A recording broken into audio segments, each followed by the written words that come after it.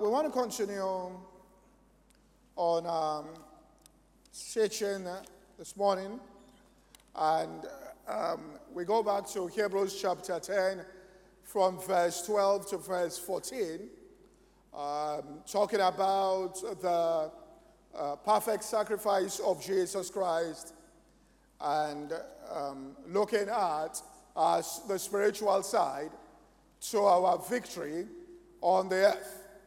Now it says in Hebrews 10 here, verse 12, it says, "But this man, after he had offered one sacrifice for sins forever, sat down on the right hand of God, from henceforth expecting till his enemies be made his footstool.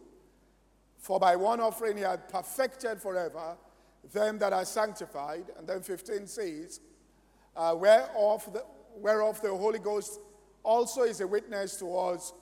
For after that he had said before, next verse, "This is the covenant that I will make with them after those days, saith the Lord. I'll put my laws into their hearts, and in their minds will I write them, and their sins and iniquities will I remember no more." So it tells us in verse 13, it says here in verse 13, from henceforth, expecting till his enemies be made his footstool. And what we say here is that Jesus, after he offered one sacrifice once and for all, has so much confidence in that particular sacrifice of his body and his blood that he holds on to one expectation, and that is that his enemies, all of them, be made his footstool. Be made his footstool simply means that Jesus Christ now says, by this sacrifice, it has now become possible for every single member of my body to experience complete victory and have all of the opposition subdued underneath their feet. In other words, that they walk in absolute victory. Now, the first thing we have to make sure we clarify in the minds of people, and wrong teaching may have produced that, is that people, and this is one of the reasons why people get defeated, Christians especially, they think that because I am now born again and I'm a child of God, that what that guarantees is that I should not go through any difficulty, all right, nor have challenges or tribulation, that is not the norm for the Christian life, and it's just the value is almost like nuisance value. There's really no value in it, because as a Christian, it shouldn't happen. Now, Jesus didn't just say it may happen. Jesus said with all certainty, in this world you shall have tribulation. Not that you may have tribulation. It's guaranteed that you are going to go through warfare. Things are going to be thrown at you. He said, but here is what we guarantee. Be of good cheer, because I have overcome them. So what he says is, he has overcome them, not that you will not go through them. So a lot of people, first of all and foremost, they are psychologically defeated and can't put in, all right, the kind of, not effort, but the kind of pushback that is required in order, all right, to obtain the victory. Because somewhere on the inside, they feel, right, that everything just should fall and work, for them without any form of resistance, because they are born again Christians. And that is not right. The finished work of Jesus doesn't exempt us from that. The finished work of Jesus guarantees that we experience victory now when it happens. The finished work of Jesus tells us in the midst of tribulation, we can walk in perfect peace. The finished work of Jesus tells you that you will come out victorious, but it also tells you that the only way in which, through your life, it can be proven, which is the ultimate thing, that Jesus was raised from the dead and he conquered all the forces of darkness, is that you win your own battles within your space.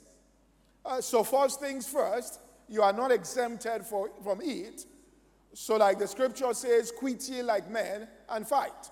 In other words, if you are not psychologically prepared for that, then you even get defeated at the appearance of it. So that's the first thing we've got to understand here. That one, there will be tribulation. Two, all right, you cannot obtain complete and total victory and win absolutely in every single battle. And then the third one is, who is the person who is fighting the battle? Is it you? All right, the scripture tells us in Hebrews 1:13, and this is why victory is certain. It says, but to which of the angels said he at any time, sit on my right hand until I make thine enemies thy footstool. So it's the Father that told Jesus, I will make the enemies thy footstool. It tells us in Romans chapter 16 and verse 20 that the God of all peace, Paul was telling the church at Rome, shall bruise Satan under your feet shortly. And that's what he was promising and telling Jesus in Hebrews 1:13, that the God of all peace shall bruise Satan, sit until I make thine enemies thy footstool. Then Romans 16:20, the God of all peace shall bruise Satan under your feet shortly. So there's some time period, but God says, I will bruise Satan under your feet. That is, I will bring Satan, all right, underneath your feet shortly. And it says, the grace of our Lord Jesus Christ, all right, be with you. Amen. So, in a short, there will be some time, all right, when this will play out, this warfare. But God says, I am the one who will bring Satan underneath your feet. And he was the one that told the serpent that your seed will bruise the heel of the seed of the woman, referring to Christ as that seed, and he shall bruise your head. And so that's the fulfillment of the declaration that he made in the garden at the point where man fell. He shall bruise your head, its seed of a man shall bruise your head, while you bruise its heel. And so God is working that out in the midst of every single believer, and collectively and individually. And so when, all right, you come against something, and the enemy comes in like a flood, the Father says, I am going to bruise Satan, all right, under your feet shortly. In other words, I'm going to bring about a victory. So it is not you. You are seated together with Jesus, resting in what he has done. The Father is the one who is at work, except you are saying that the situation will defeat God. All right, then can somebody say, well, I may not come out of this, or I may lose. Once we understand it's God who is fighting, once we understand that it's our God that is able to do this, then we know that we turn to him, and whatever he tells you in Scripture, I will. He's saying, ask me therefore to do that when you are in any situation. For you are praying according to my will. It is my will to bruise Satan under your feet. So, number one, first thing I want to establish is you are not exempt from it. All right? In fact, through it is how what Jesus did on the cross is you're going to give witness to it within your life. The second thing we understand is, one, it comes. Number two, victory, all right, is certain through the blood of Jesus Christ. In fact, when he offered the sacrifice, he sat and said, now let us watch, all right, my children go into things, and then the Father rising on their behalf to subdue those things underneath their own feet there.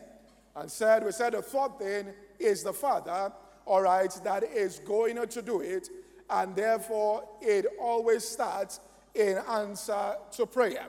Knowing that, then you know, right, you find yourself in that kind of situation, don't fight it your own self, right? Ask the Father. For example, the Bible says when Michael came against, and they were fighting over the body of Moses, that even the archangel said, the Lord rebuke thee, that he did not, now that's not the scripture here, right? He did not talk about when they contend over the body of Moses, I think it's in Jude. He said, the Lord rebuke thee, which means that it was God that was going to be the one who was going to rebuke, all right, Satan there, and to bring about the victory in warfare. So the Lord rebuked thee. So you are looking to God as the source of your victory. The warfare is not you against Satan, right? It's not you fighting the principalities and powers. It's the Father subduing them underneath you as you take your position in Christ Jesus. So there'll be that. So Michael the archangel, when he contended with the devil about the body of Moses, does not bring a railing accusation against him, which means he didn't say I'm the one fighting. But what he said was, the Lord rebuke thee. Now, many people think in this, they are the ones doing the fight or the war there. The battle belongs to the Lord. All right, you just stand in your position or stand still and let him work out his salvation within your own life there. So, how then do we go about this? First thing is, right, we offer up prayers when we find ourselves in such situations. Now, get into this as the first step. Well, we're going to look at 4 things that you must do, right? You must understand that the warfare is not you against the forces of darkness. The warfare here is the Father, in honor of the blood of Jesus, subduing that situation underneath your feet. And there's a time period that the Bible calls short when that victory will come once we are doing what we are supposed to do. When we don't do what we're supposed to do, then we prolong it. So what should take 40 days took 40 years because of the disobedience. I will get to that, of the children of Israel. They disobeyed God in it. All right? So the first thing is, look at Psalm chapter 2 here in terms of prayer. It says, the kings of the earth set themselves, and the ruler take counsel together against the Lord and against his anointed, saying, let us break their bands asunder and cast away their cords from us. And then in verse 4, it says, he that sitteth in the heavens. So we're talking about Jesus here, who is seated, shall laugh. And the Lord shall have them in derision. That's in confusion. And he shall speak to them in his wrath and vex them in his sore displeasure. Then he goes on, I have set my king upon my holy hill of Zion. Verse 7, I will declare the decree. The Lord had said unto me, thou art my son. So Jesus is saying this. The Father said to him, thou art my son. This day have I begotten thee. Now it tells us, look at verse 1 here. It says, look at verse 1 here. Put verse 1. All right. It says, why do the heathen rage and the people imagine a vain thing? Verse 2, it says, the kings set themselves and the rulers take counsel against the Lord and against his anointed. Then go to verse 8. Go to verse 8. And then it says in verse 8, ask of me. All right. No, from verse 7. It says in verse 7, I will declare the decree. The Lord had said to me, thou art my son, this day have I begotten thee.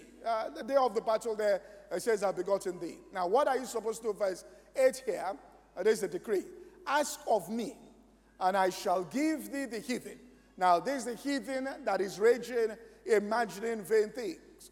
For thine inheritance, and the uttermost parts of the earth, for thy possession. And then it says, thou shalt break them in pieces with a rod of iron. So the first thing is to go to God in prayer. And when you offer up the prayer, this has to be your mindset, and I will show it from Scripture. That when things begin to happen, and the enemy might come in on the attack, and you experience some measure of pushback, that it's not the time for you to consolidate, which means your mindset. Let me see how I can consolidate, which means let me just hold on to what I have. All right? And go on the defensive, which is you just have that, let me protect what I have. But you must think about expansion during that time. That is the way to victory there. In other words, enlarge your tent. It says, ask of me. It says, this day have I begotten thee. All right? God wants to do something in you in that day. When the kings raged, the people imagined vain things, and they said, and the war came. It says, ask of me, I will give thee the heathen. In other words, expand your territory now, right? Expand, lengthen your cords there, enlarge your tents there. Don't consolidate, don't go on the defensive, all right? Don't reduce the vision and the dream of your life. Don't adjust to what is going on the outside and make it affect the type and nature of prayers that you are offering up unto God, right? But what you should do in prayer is to launch a counterattack by asking God for something greater, which means more territory, all right? Aggressively in prayer, expanding your vision. It's a secret to victory here, all right? Don't begin to play confinement. Don't begin to, reduce. When of us make that mistake and we just, get into this, at least I came out and, I don't know, you expand. That's when you should ask, all right, for things that, the heathen came. It says, ask, and I will give you the heathen for your inheritance, the uttermost part of the earth for thy possession, right? Maybe something happens in the economy, you are in a kind of business that is dollar-based and the naira crashed, and people now begin to think smaller and say, let's just accommodate this. No, it's time, all right, to offer up a prayer according to the vision that is inside your heart. Go deep on the inside. Find what you really believe about your future, what you have faith on the inside for, the dream as you see it on the inside of yourself, and offer up that prayer, or else it will not be a prayer coming from your heart. For Jesus always said, as you have believed, according to your own faith. And God showed me something. He said, if there was no faith for that thing in the first place, there will be no attack. It says, because the attack is that the trial of your faith. So what the enemy is trying to do is to take something that is already on the inside of you. Now, you might have been keeping it, waiting for the moment, all right, that this thing will be fulfilled. Now, once the pressure comes, it says, when there's a casting down, and others are saying that, you should have this attitude. It's a paradigm, if you're going to win the warfare, that there's a lifting up, which means the time has now come. That's why I said, this day have I begotten thee. The time has now come for the fulfillment of that particular thing. So begin to pray it out loud. If somebody was very wealthy, right? You had a very wealthy man who said he was going to help you, and he was really wealthy. And then God said, so think about it this way. And then let's assume that one minute arm of his business was that in a mall, he had a shop where they used to sell things. And then you heard the mall, he promised you something, and then you heard the mall got burnt, and then you called the man and said, excuse me, sir. I said, yes. I said, well, you don't have to keep your word again. I understand what you have gone through and the loss that you have. And the man looks at you and says, wait a minute, are you telling me, you just think about any rich man in Nigeria, are you telling me that small shop, all right, and something happened to that small shop, you are evaluating, all right, my wealth according to that tiny thing? And sometimes when those things happen and we reduce our dream and we, cut, all right, the size, and we now make an adjustment, all right, on the inside, it's because we don't trust that God has the resource and the power, all right, and we're evaluating things according to what is going on the outside, which means we are seeing our own selves as the source. We look at our network, we look at our intellect, look at all of that, and say, can this thing happen, even though we are calling God, but really and truly, self, all right, is the source. And this is one of the shifts that God wants to make. To take you off the place of self is not you winning this battle, is God fighting for you. That's why when Jehoshaphat and God said, stand still, the enemies were always bigger, all right, than the people. All right, and sometimes we don't want to say the enemies are bigger or stronger, but the situation might be overwhelming, which means that what you are coming up against has more capacity, right, than you, your own self, which means that it's stronger, it's more formidable. So what you are doing is you are looking to God as your source, and God is saying, I will give you complete victory. So begin to pray from your heart. Pray out your vision. All right, pray out, all right, your faith. Somebody had always had a dream. Maybe they have just one shop, and they thought about it. I need to, expand my shops and all of that.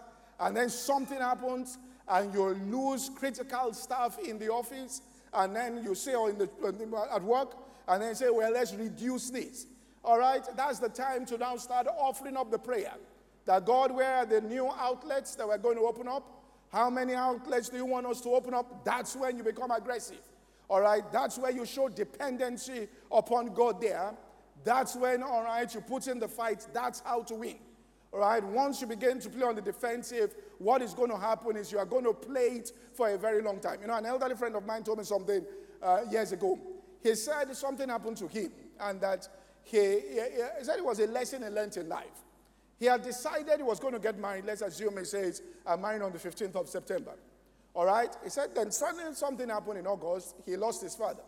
And so the family met to set the date for the funeral, all right, service. And they put it, let's say, on the 8th of September, which was 1 week to his wedding. And so what they said to him was that, so they came to the house and said, well, you have to postpone your wedding. Your father died. We have to bury your father and everything. And so they left, his uncles and everybody. And when they left, his mother called him. He was the only child of his mother. And the mother said, what did they come to say? He said, they told me to postpone the wedding. The mother said, what are you going to do? He said, I'm not postponing anything. So the mother said, you've done right. That if you move that thing, because of what happened, that thing might never happen again. So keep that date. So he said what he did was that he decided, people don't know security. People keep shifting things to accommodate what the enemy is doing. All right? And they lose out. They don't understand this here. All right? So, because we base things on the external. People are thrown by things on the outside. Even though they say we're operating in faith. Really, they are rooted on what's going on the outside. So he said he bought all the drinks, all right, for his wedding, for his father's funeral. When he finished his father's funeral, he loaded the remainder of drinks into a truck and said, head for the venue of my wedding, which was another town, and go and wait. All right? People, the same uncles that were at the funeral, came to eat, all right, at the wedding. They didn't say they were not going to eat. They were eating and they were rejoicing. All right? And he looked at them, and this is what people say, postpone it and all of that. And what happens sometimes, you begin to shift things to accommodate. And when you shift things to accommodate and show respect to what the external forces are doing, we don't understand that we send a signal into the realm of the spirit that really and truly we respect what the enemy is doing and we are accommodating that. And you do that, all right, you start losing. So it's important at that point to offer up prayer. Esther, when the warfare came, what did Mordecai tell her? The warfare came, he said, if you hold your peace, the enlargement. He didn't just say the recovery. He said the enlargement. In other words, when there's crisis, God wants to enlarge your coast. He said the enlargement and the deliverance will come from somewhere else. And we saw the nation and the Jewish people promoted during that time. Mordecai getting into position. All right, the Jewish people taking, all right, control of the environment in Babylon at that particular point in time, who were hidden prior to the time where Haman launched the attack. Haman lost his position. There was a privileged position he was thinking about. Mordecai went into that space, all right, the Jews. So we shouldn't just think about defending what we have, but we think that this is the time for expansion. This is the time where what is inside our heart that we have kept for so long, like Esther did not show her identity, but carried it on the inside of herself, and you have a dream that is inside you, then something seems to be going wrong.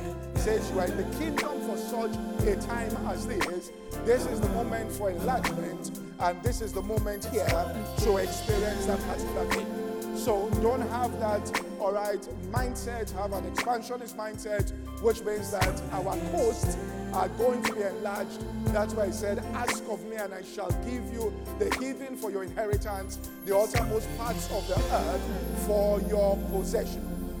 Thank you for listening to today's podcast. To listen to the full message or any other message, please visit our website at www.insightsforliving.org. For any inquiries, please call 0818 600 0082. God bless you.